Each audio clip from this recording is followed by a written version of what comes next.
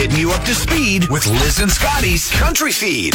Brought to you by First Mid Bank and Trust. For all the exciting new things life brings you, they're there. Keith Urban can certainly relate to the message in his new single, Wild Hearts. The song speaks to those who need inspiration and how one negative comment can provide the fuel to achieve a dream. One of my first trips to America when I was about 21, 22, I came to Nashville and wrote some songs, went back to Australia, and I was playing a country music festival, and this older country artist said to me backstage, so where you been? I said, I've been in Nashville writing songs, and I was like so excited. And he looked at me and he says, yeah, you got to get it out of your system, don't you?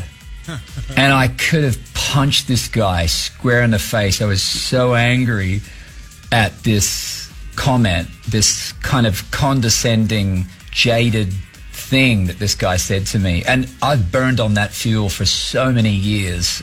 I can only imagine what a Keith Urban punch would feel like. Right. Wild Hearts is going to likely be included in Keith's next studio project, and you can see a clip of it right now at clear99.com. Some good and huge news at the box office this weekend. We talked about this movie last week. Marvel's Shang-Chi and the Legend of the Ten Rings capped off Labor Day weekend at the box office with a bang. The superhero action adventure had an even bigger debut than expected, collecting about $90 million in its first 4 days of release, set a new record for the Labor Day weekend. Not a pandemic record, the Labor Day weekend record, which is a pretty big deal. Despite concerns the Delta variant would keep audiences at home, Shang-Chi notched the second biggest opening weekend during the pandemic, behind only Black Widow.